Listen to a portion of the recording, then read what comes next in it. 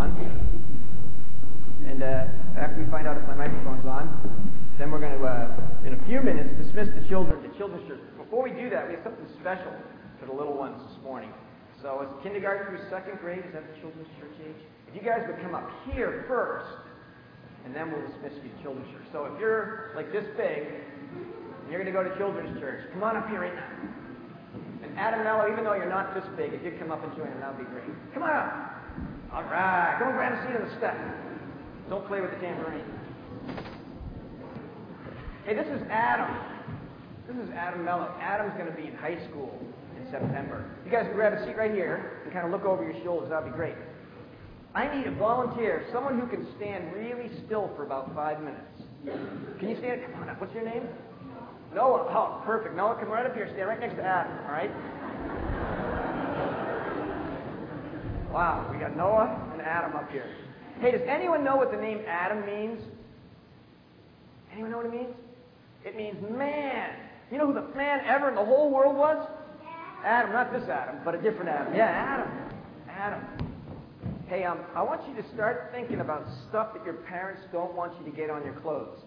Start thinking about that. And while you're doing that, we're going to wrap these guys up together in some toilet paper. Can you hold that, Adam, right there? You guys, hang on to that. You got that? All right. Start thinking. You guys thinking about things that your mommy and daddy don't want you to get on your clothes? All right. Raise your hand if you can think of something that your mommy... All right, what your mommy and daddy don't want you to get in your clothes? Drinks. Like what kind of drinks? Like grape juice that's really like stain your clothes? Things that stain your clothes? Can you think of things that stain your clothes? Cherries. Yeah, you don't want to get cherry stained. How about paint? You don't want to get paint on your clothes. Chocolate sauce especially. Grass stains. Yeah, that's nasty. Permanent marker. That's a good one. Ooh, watch it goes. Permanent marker. All right, that's probably pretty good here, huh? Toilet paper. You don't want to get toilet paper on your clothes, you said. Anything else you don't want to get? Your parents don't want you to get in your clothes? Cat fur. Oh, yeah. Veggies? Red juice. Oh, red juice. I thought you said veggies. All right, red juice. Yeah, any kind of colored juice. All right, that's probably pretty good. All right. Hey, now, I want you guys to use your imagination. I want you to think that in this bucket is stuff that your parents wouldn't want you to get on your clothes. All right? Let's pretend it's... How about paint, chocolate sauce, ketchup, all those things you guys mentioned. All right, now, I want you to think, in the past week, have you done anything kind or nice or good? Have you done a good deed? Raise your hand if you've done a good deed in the past week. You all have? All right. What I want you to do is I want you to reach in this bucket, and I want you to take out of the bucket your good deed, but it's that yucky stuff that your parents don't want you to get on your clothes. So pretend in this bucket is chocolate sauce and ketchup and all the nasty stuff. But you're going to reach into it, reach in there, grab a handful of it. Now tell me your good deed as you throw it on Adam. Yell it out so they can all hear. Try to grab a whole bunch of that yucky stuff. Grab it, yep, get it all. Get some. Ooh. Careful, you don't want this to spill on you. It's empty. Just in case you were wondering. I thought about filling it with chocolate sauce. I thought I'd lose some support of a lot of parents if I did that. All right. You guys, when I say three, I want you to throw it at Adam and Noah and yell out the good thing that you've done in the past week. 1, 2, 3, throw it at them. You obeyed. All right. Give it up for these guys. Woo! Not yet. Oh, just a second. Now, that sounds silly, doesn't it? Like, you just threw yucky stuff on Adam and Noah, but I told you that it was like the good stuff that you had done. What's up with that? Isn't good stuff, and yucky stuff? Well, you know what? The Bible teaches us that because of how unrighteous we are, and how unholy we are, and how sinful we are, that even the good things that we do, even our acts of righteousness, are like filthy rags in God's eyes. And that's what Isaiah teaches us. So your good deeds, those good things that you've done, it's like that yucky stuff that you're not supposed to get on your clothes, and now it's all over Adam and Noah. Hey, I got some really cool news for you guys this morning. But take your imagination. You got to pretend that I'm Jesus for a second. Can you do that? This will help. What do you think? Am I going to fool anyone? I don't think so. But pretend. Use your imagination. I'm Jesus. Now I want you to pretend that you're in Noah's place, that you're wrapped up with Adam. Each one of you guys are wrapped up with Adam. So pretend you're there. Now this is a really cool thing. God sends Jesus down. You know what Jesus does? He does this. Oh, we have all of it. All right. Yeah. Oh, I got to get all of it. All right. Every last bit of it. Oh, he takes your sins and he throws them away. But you know what? He does. Yeah, he dies on the cross to take your sins away. Absolutely. But then he does an incredible thing. In addition to dying on the cross and taking away our filthy rags, this is what he does.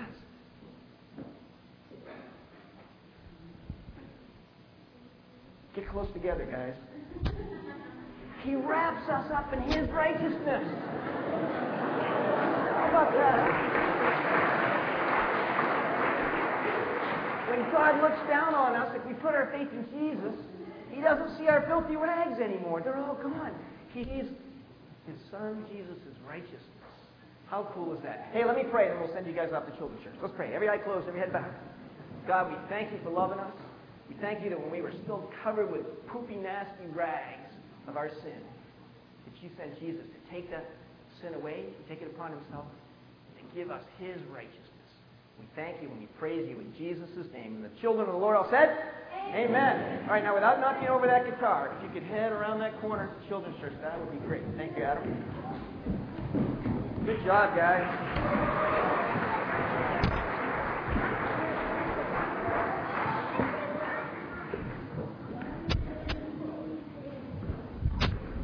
Hey, some people think doctrine is a dirty word. And a lot of preachers today refuse to preach doctrinal sermons. You know, people kind of shy away from this idea of doctrine, but doctrine is biblical truth.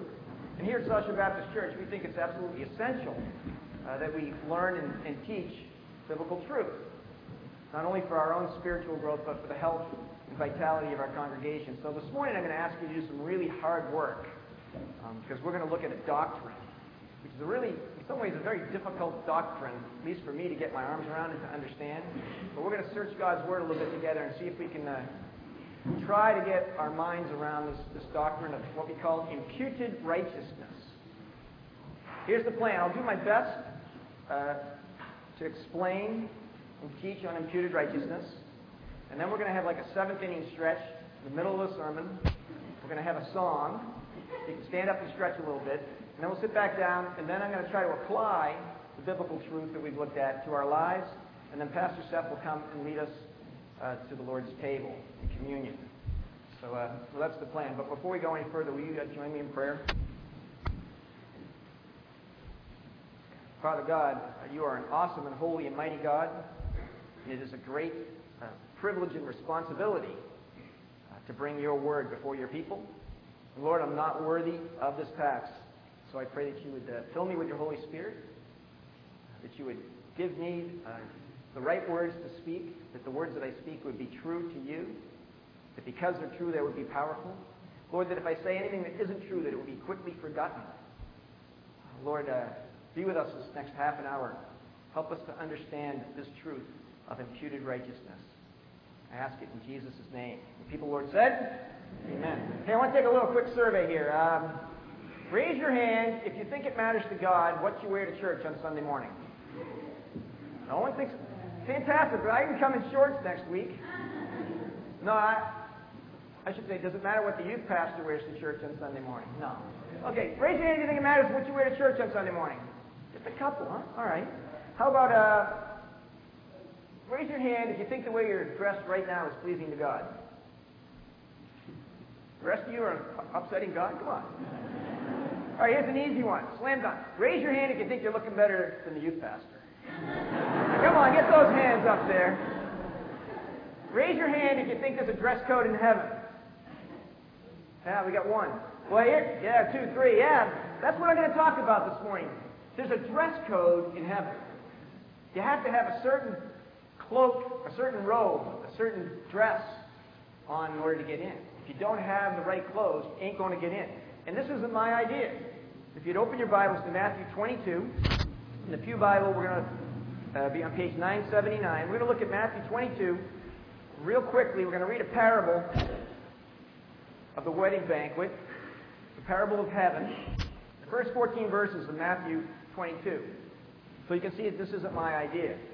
This is Jesus' idea, that we need a certain cloak, a certain robe, certain clothing to get into heaven. Matthew 22, starting at verse 1. Jesus spoke to them again in parables, saying, "The kingdom of heaven is like a king who prepared a wedding banquet for his son. He sent his servants to those who had been invited to the banquet to tell them to come, but they refused to come. Then he sent some more servants. He said, 'Tell those who have been invited that I have prepared my dinner. My oxen and fatted cattle have been butchered, and everything is ready. Come to the wedding banquet.' But they paid no attention and went off, one to his field, another to his business. The rest seized his servants, those that were doing the inviting, mistreated them, and killed them. The king was enraged. He sent his army and destroyed those murderers and burned their cities. Then he said to his servants, 'The wedding banquet is ready, but those I invited did not deserve to come. Go to the street corners and invite to the banquet anyone you find.' So the servants went out into the streets and gathered all the people they could find, both good and bad, and the wedding hall was filled with guests. But then the king came in to see the guests. He noticed a man there who was not wearing wedding clothes. Uh-oh. 'Friend,' he asked, 'how did you get in here without wedding clothes?' The man was speechless. Then the king told the attendants, 'Tie him hand and foot and throw him outside into the darkness, where there will be weeping and gnashing of teeth. For many are invited, but few are chosen.'" The words of our Lord Jesus Christ. That's a pretty tough parable. It's a parable of the kingdom of heaven. The banquet represents heaven. God sends out his invitation to these people and they don't show up, so he sends his invitation out to other people and they come, but there's one guy there that comes and he doesn't have the right clothes on, and where does he get sent? Out to darkness. He's banished to darkness, weeping and gnashing of teeth. Sounds a lot like hell to me. He doesn't get into the banquet because he doesn't have the right clothes on. Turn ahead, if you would, in your Bibles to the 15th chapter of Luke. In the 15th chapter of Luke, Jesus tells a few stories about some lost things. Lost sheep, lost coin. We're going to look at the lost son, or the prodigal son. Most of you are familiar with this story. We're just going to read it quickly. We'll start at verse 11 and we'll go to verse 24. Jesus continued, "There was a man who had two sons. The younger one said to his father, 'Father, give me my share of the estate.' So he divided his property between them. Not long after that, the younger son got together all he had and set off to the distant country, and there squandered his wealth in wild living. After he had spent everything, there was a severe famine in the whole country, and he began to be in need. So he went and hired himself out to a citizen of that country, who sent him to the fields to feed pigs. He longed to fill his stomach with the pods that the pigs were eating, but no one gave him anything. When he came to his senses, he said, 'How many of my father's hired men have food to spare, and here I'm starving to death? I will set out and go back to my father and say to him, Father, I have sinned against heaven and against you. I am no longer worthy to be called your son. Make me like one of your hired men.' So he got up and went to his father. But while he was still a long way off, his father saw him and was filled with compassion for him. He ran to his son, threw his arms around him, and kissed him. The son said to him, 'Father, I have sinned against heaven and against you. I am no longer worthy to be called your son.' But the father said to his servants, 'Quick, bring the best robe and put it on him. Put a ring on his finger and sandals on his feet. Bring the fattened calf and kill it. Let's have a feast and celebrate. For this son of mine was dead and is alive. He was lost and is found.' So they began to celebrate." Hey, I want us to just look at the gifts that the son received. Here's the son. He asks for his inheritance. He takes off, spends all of his dad's hard-earned money while his dad's still alive. Comes to his senses, realizes that life's miserable. He wants to go back home and just hire himself out as a slave for his dad. His dad welcomes him in and gives him three things. There's two things that we're not going to look at this morning. They're for another sermon. One is a signet ring, which is a symbol of authority. And the other is sandals. Slaves went barefoot, so it was a sign of freedom. What I want to look at is the robe here. What is this robe that the Father gives this returning Son? Well, I want you to see that it wasn't the Son's robe. He didn't go up to his Son's room, to his wardrobe, and find one of his old suits and bring it down for him. It was actually the Dad's robe, and it was a robe reserved for special guests and special occasions. So the robe belonged to the Father. The robe belonged to the Father. If you would open your sermon notes, it looked like this. If it helps you to follow along, you can fill in the blanks as we go here. This helps keep you awake, it helps you pay attention. If not, you can just discard it. But I want you to see from the Matthew passage that the proper clothing is required to get into heaven. And now from this parable in Luke, I want you to see that the robe is given and received, not earned. The robe is given and received, not earned. Unlike the yellow jersey in the Tour de France, or the green jacket in the Masters, or a black belt in karate, this robe that the Son receives, it wasn't based on his hard work. He didn't earn it. He didn't deserve it. It wasn't based on his merit, his skill, his strength, his diligent practice, or his achievement. It belonged to the Father. It was for special occasions, and it was given to the Son.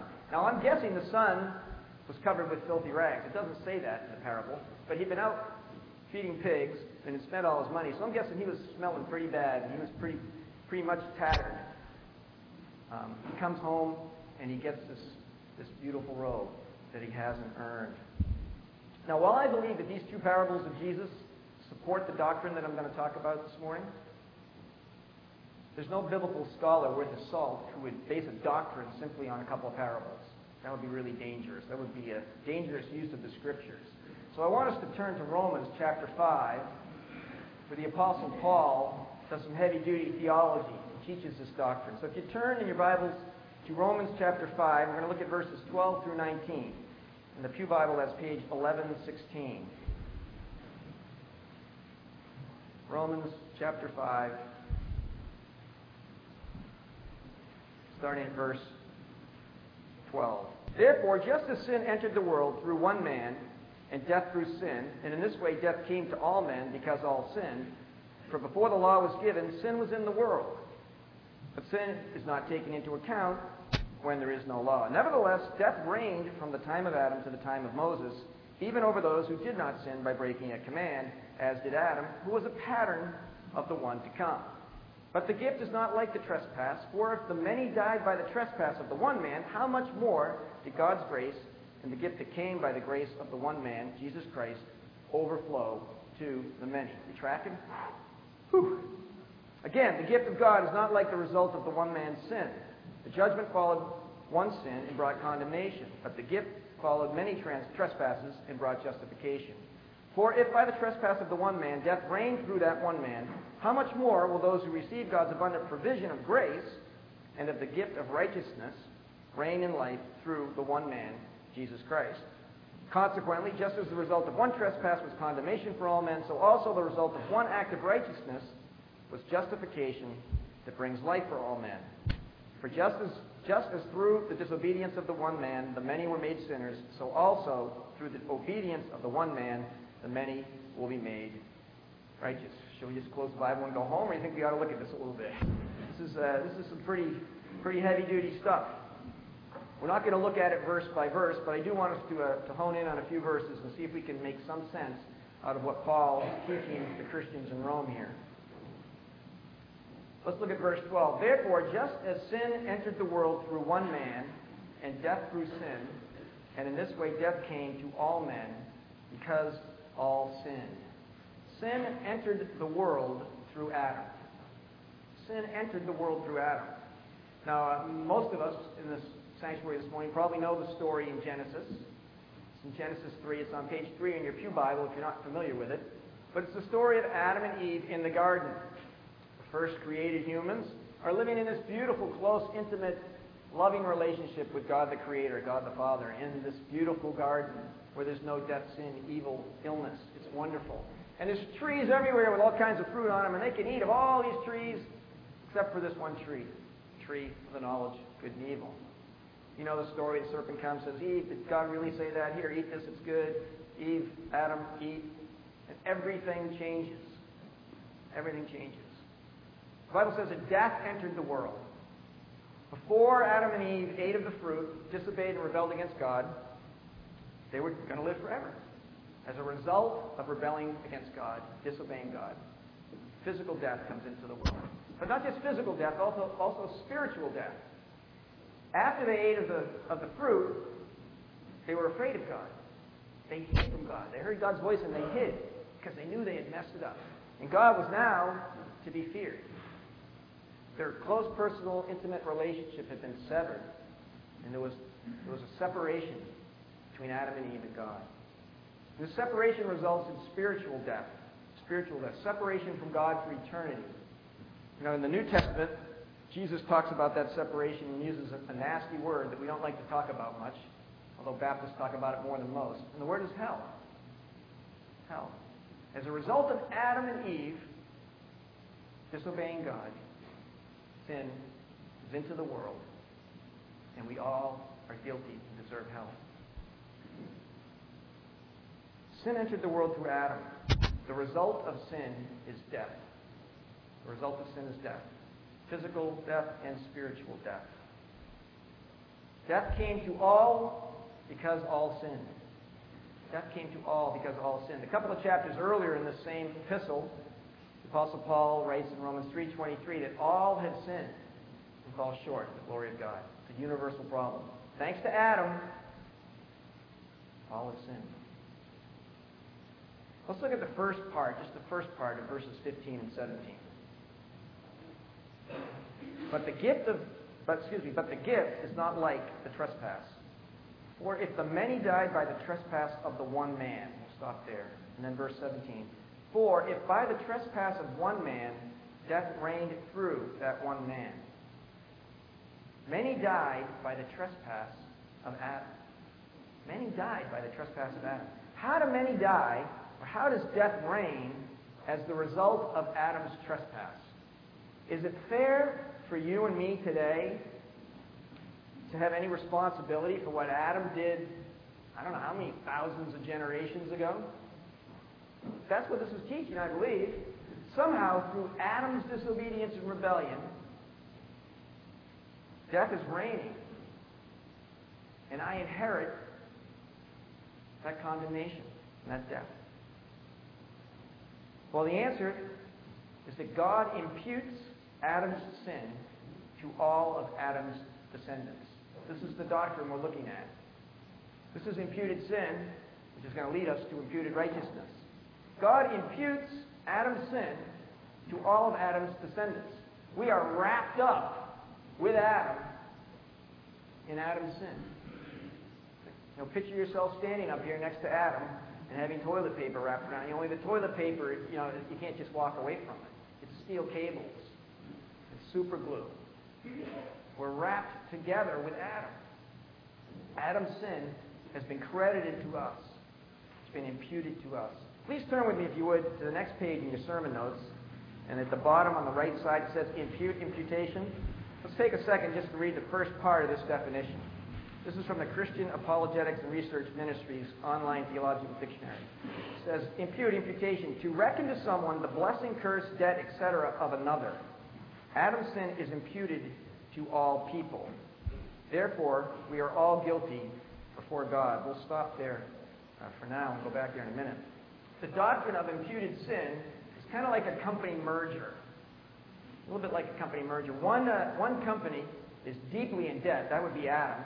And the other company is also in debt. That would be us. In God's eyes, we're merged together with Adam. We share his liabilities and his indebtedness. We're partners in the depth of his unrighteousness. We don't bring any righteousness of our own to the merger. And Adam's righteousness is so great that together we are completely bankrupt. Completely bankrupt of righteousness. So bankrupt that even our good deeds, our most righteous acts, letting that person out in traffic, even those things appear as filthy rags before a holy and righteous God. Even the good stuff we do looks bad to God. Because we're stuck to Adam. We're stuck to Adam. It's kind of stinky. That'll be a youth ministry expression, not a theological expression. Let's look again at verse 17. Verse 17. We only read half of it. The other half's a little bit more encouraging. For if by the trespass of one man, that would be Adam, death reigned through that one man, how much more will those who receive God's abundant provision of grace and the gift of righteousness reign in life through the one man, Jesus Christ? By God's grace, God's righteousness is imputed to all who receive Jesus Christ. By God's grace, God's righteousness is imputed to all who receive Jesus Christ. Let's go back to that definition, if I can find my sheet here. Imputation. To reckon to someone the blessing, curse, debt, etc. of another. Adam's sin is imputed to all people. Therefore, we are all guilty before God. Our sins were put upon, imputed to Jesus on the cross, where he became sin on our behalf and died with them. Therefore, our sins are forgiven. Understanding imputation is very important. Imputation is the means of our salvation. Our sins were put upon, imputed to Jesus on the cross. Our sins were given to Jesus. When he died on the cross, our sins, in a sense, died with him. The righteousness that was his through his perfect obedience to the Father and his complete obedience to the law is imputed, given to us. Technically speaking, our sins were imputed to Jesus. His righteousness was imputed to us. I'm liking this second part of the transaction a whole lot better than the first part of the transaction. Now we have company merger number 2. We have the first company, that's us plus Adam, that's deeply in debt. And now we have another company that comes and buys us out. It's Jesus Christ. And his company has limitless assets. The companies merge, and now the companies share their liabilities and their assets. But this time, the assets of the one company, Jesus Christ, are so huge, infinite, that they completely wipe out the liability of the other company, me joined to Adam. All of Christ's righteousness gets credited to our formerly bankrupt righteousness account. How cool is that? This is imputed righteousness. God reckons to us, credits to us, all the righteousness of Jesus Christ. Let's continue on with verses 18 and 19. I think most people are staying awake. All right. This is tough stuff. I appreciate you guys bearing with me and hanging in. Consequently, just as the result of one trespass was condemnation for all men, the imputed sin of Adam, so the result of one act of righteousness, Jesus Christ's death on the cross, was justification that brings life for all men. For just as through the disobedience of the one man, Adam, the many were made sinners, so also through the obedience of the one man, Jesus Christ, the many will be made righteous. Adam's sin results in condemnation for all. Adam's sin results in condemnation for all. We're all condemned to hell because we're wrapped together in this sin problem with Adam. But Jesus Christ's righteousness brings life for all. Jesus Christ's righteousness brings life for all. It doesn't say that everyone gets life, that everyone goes to heaven. It's not a universalism. Because Jesus died, everybody's okay. But Jesus Christ's death brings life. Now, I was at a wedding reception at the Cohasset Country Club yesterday evening, and there were some high school or young college students walking around with trays of hors d'oeuvres. And they would bring the tray of hors d'oeuvres. And if it was stuffed mushrooms, I wouldn't take one. But if it was anything else, I would take one. Because that's what I like, anything but mushrooms. The point is, the waiter was bringing me the hors d'oeuvres, and I was to choose whether I was going to take one or not. Jesus Christ brings righteousness to all. He walks around the sanctuary and offers to all. But not all choose this righteousness. Not all choose to put their faith in Jesus Christ. But in Christ, in His righteousness, we have the offer of heaven. Through Jesus Christ's obedience, many will be made righteous. Through Jesus Christ's obedience, many will be made righteous, imputed with righteousness. Christ's death for sin, mine and Adam's, is imputed, reckoned, credited to me, and becomes my death for sin. Christ's righteousness is imputed, reckoned, credited to me, and becomes my righteousness. When we put our faith in Jesus Christ, we trade in our filthy rags for His royal robe of righteousness. I'd like to return, if we could, for just a minute, to the lost son, the prodigal son, in Luke 15, on page 1035. You can turn there. You don't have to turn there. I want you to see that the prodigal son was guilty and deserved punishment. He was guilty. He knew he had made a big mistake. He was going back, admitting that he had blown it before heaven and his father. The prodigal son was unrighteous and unworthy to enter his father's home, and he knew that. He admitted to that. Like the prodigal son, we also are guilty and deserve eternal punishment in hell. I don't like it, but it's what the Bible teaches. We're yoked with Adam. We share in Adam's guilt, and we have our own sin that we're responsible for before God as well. We're guilty and we deserve hell. This is the condemnation that Paul speaks about in Romans 5. But like the prodigal son, we also are unrighteous and unworthy of entrance into heaven. We're guilty and deserve hell, and we're unrighteous and we don't deserve heaven. It's kind of the same thing. Two different ways to say it. But that's where we stand before a holy and righteous God. You can say it's no fault of my own. Actually, you can blame your parents for your problem. My dad's here this morning. I can blame my dad, although I'm adopted, so I can't really blame my dad. But you can blame your parents for your sin problem. You inherited from your parents, who inherited from their parents, all the way back to Adam. Now, I don't teach my teenagers to blame their sin on their parents. It's not a good teaching for high school kids. But it's the theological truth. But here's the heart of the gospel. Even though we come into this world in a state of rebellion towards God and we deserve condemnation, Jesus Christ takes upon Himself our sin and condemnation. Jesus Christ takes upon Himself our sin and condemnation. This is the doctrine of substitutionary atonement. Big theological term. Jesus being the substitute, taking our place. And now right next to that, substitutionary atonement, I want you to take your pencil and write in big letters A and D and underline it.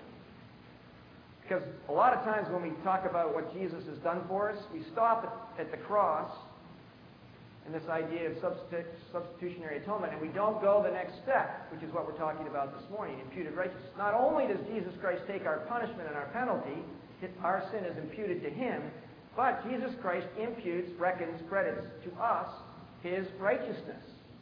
That's the second half of the transaction. Sometimes I think it gets a little shortchanged, at least in my preaching. I focus more on the cross and the imputing of my sin to Jesus, and not so much on Jesus imputing His righteousness to me. But I believe that that's what Paul is teaching us here in Romans chapter 5. All right, we're now through with the doctrinal portion of this message. It's time to take a little intermission before we take a look at the application of this doctrine to our daily lives. So if you guys would stand and stretch, the praise team's going to come and lead us in a song.